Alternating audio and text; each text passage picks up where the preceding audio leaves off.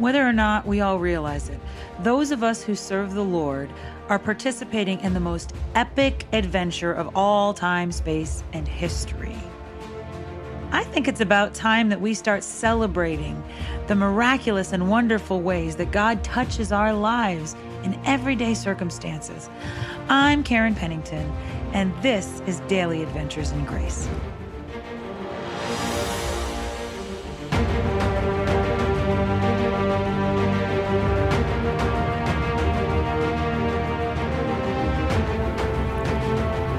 Good morning, friends. Karen Pennington here, and I have another question for you. Do you have a fast food faith? Let me back up and explain. I'll tell you what, I do have a little bit of a fast food problem. I try not to eat it. I'm like any kind of aholic who just says I'll try to stay away from it. I do have a bit of an addiction to carbohydrates and fried food. So I try not to eat it very much. You know, I try to give myself a day or two a week.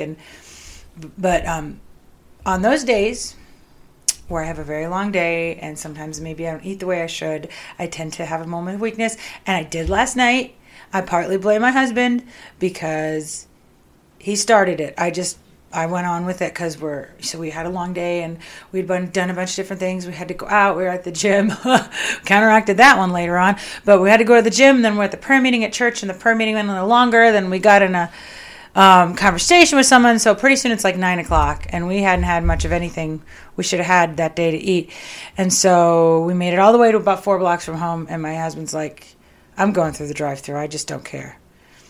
And I'm thinking, well, that'll be bad for him. And then he says, do you want anything? I'm thinking, that's not good, but oh well, it's up to you. And he said, do you want anything? And I go, of course. And I get probably the worst possible thing for me, jalapeno poppers, very cheap. They taste so good, so horrible for you. I ate eight of them. I did not need one. I ate 8 of them. And I liked every bit of it, and I don't know if eat is the right word. I was so hungry, it's like a vacuum cleaner. I inhaled them, and I got home, and I'm like, oh, 2 thoughts. I have a stomach ache, and what else is there to eat?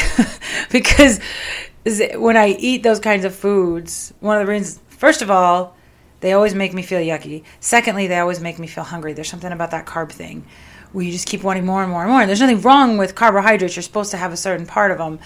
But when you eat certain kinds of food that have empty calories, I'm sure all the calories were deep fried out of those poppers that I ate.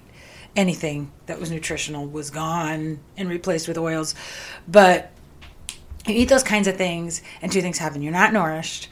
You do end up gaining a little bit of weight, and you're not satisfied because you're not nourished, as opposed to just feeding yourself over, throughout the day on the things you need, and then ultimately maybe having one really good meal at the end of the day or at the beginning. And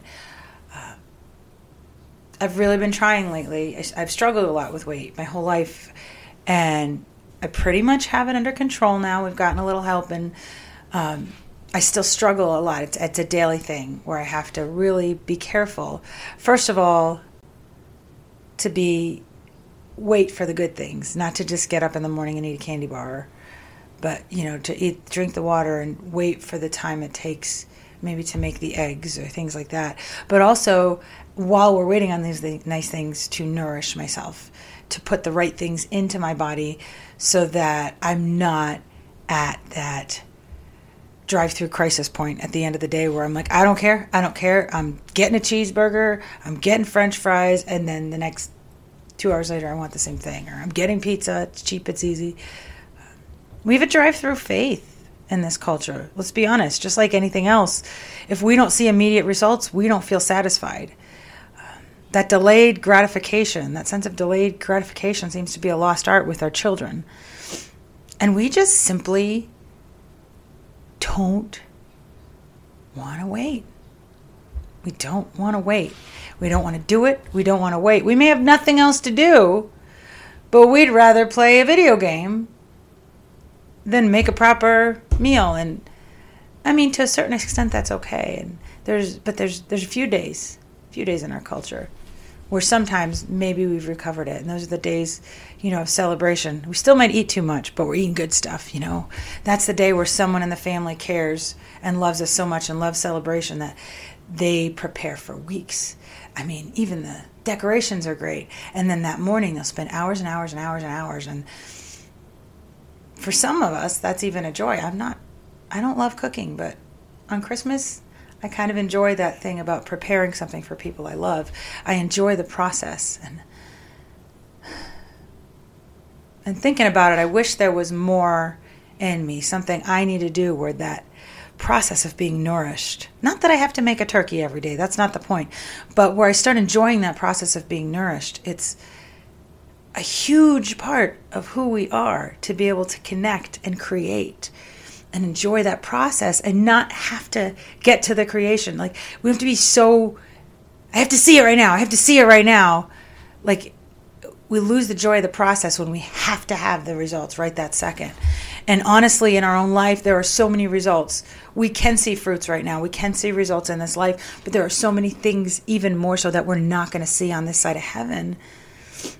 So when we're living for results instead of the process, we're losing the joy of the journey, And look at the Bible, and I'd mentioned the other day, I was a little frustrated because I didn't know what was going on with Jesus in his childhood. All we know is that he grew. Even the Bible doesn't always talk about the prep time, those in-between times, that 18 years between when he was lost at the temple and his parents found him and when he was an adult. There was prep time there. Even God went through prep time, We don't like looking at it. You look at even the cooking shows you look at, and people, they'll tell you the steps, and some people can't even sit to know the steps, but you won't sit there and watch them chop the onions. They'll say, chop the onions. Voila, here's chopped onions. Put it in the oven for 2.5 hours. Voila, here it is out of the oven. Even when we're looking at the process, we don't really want to see the process.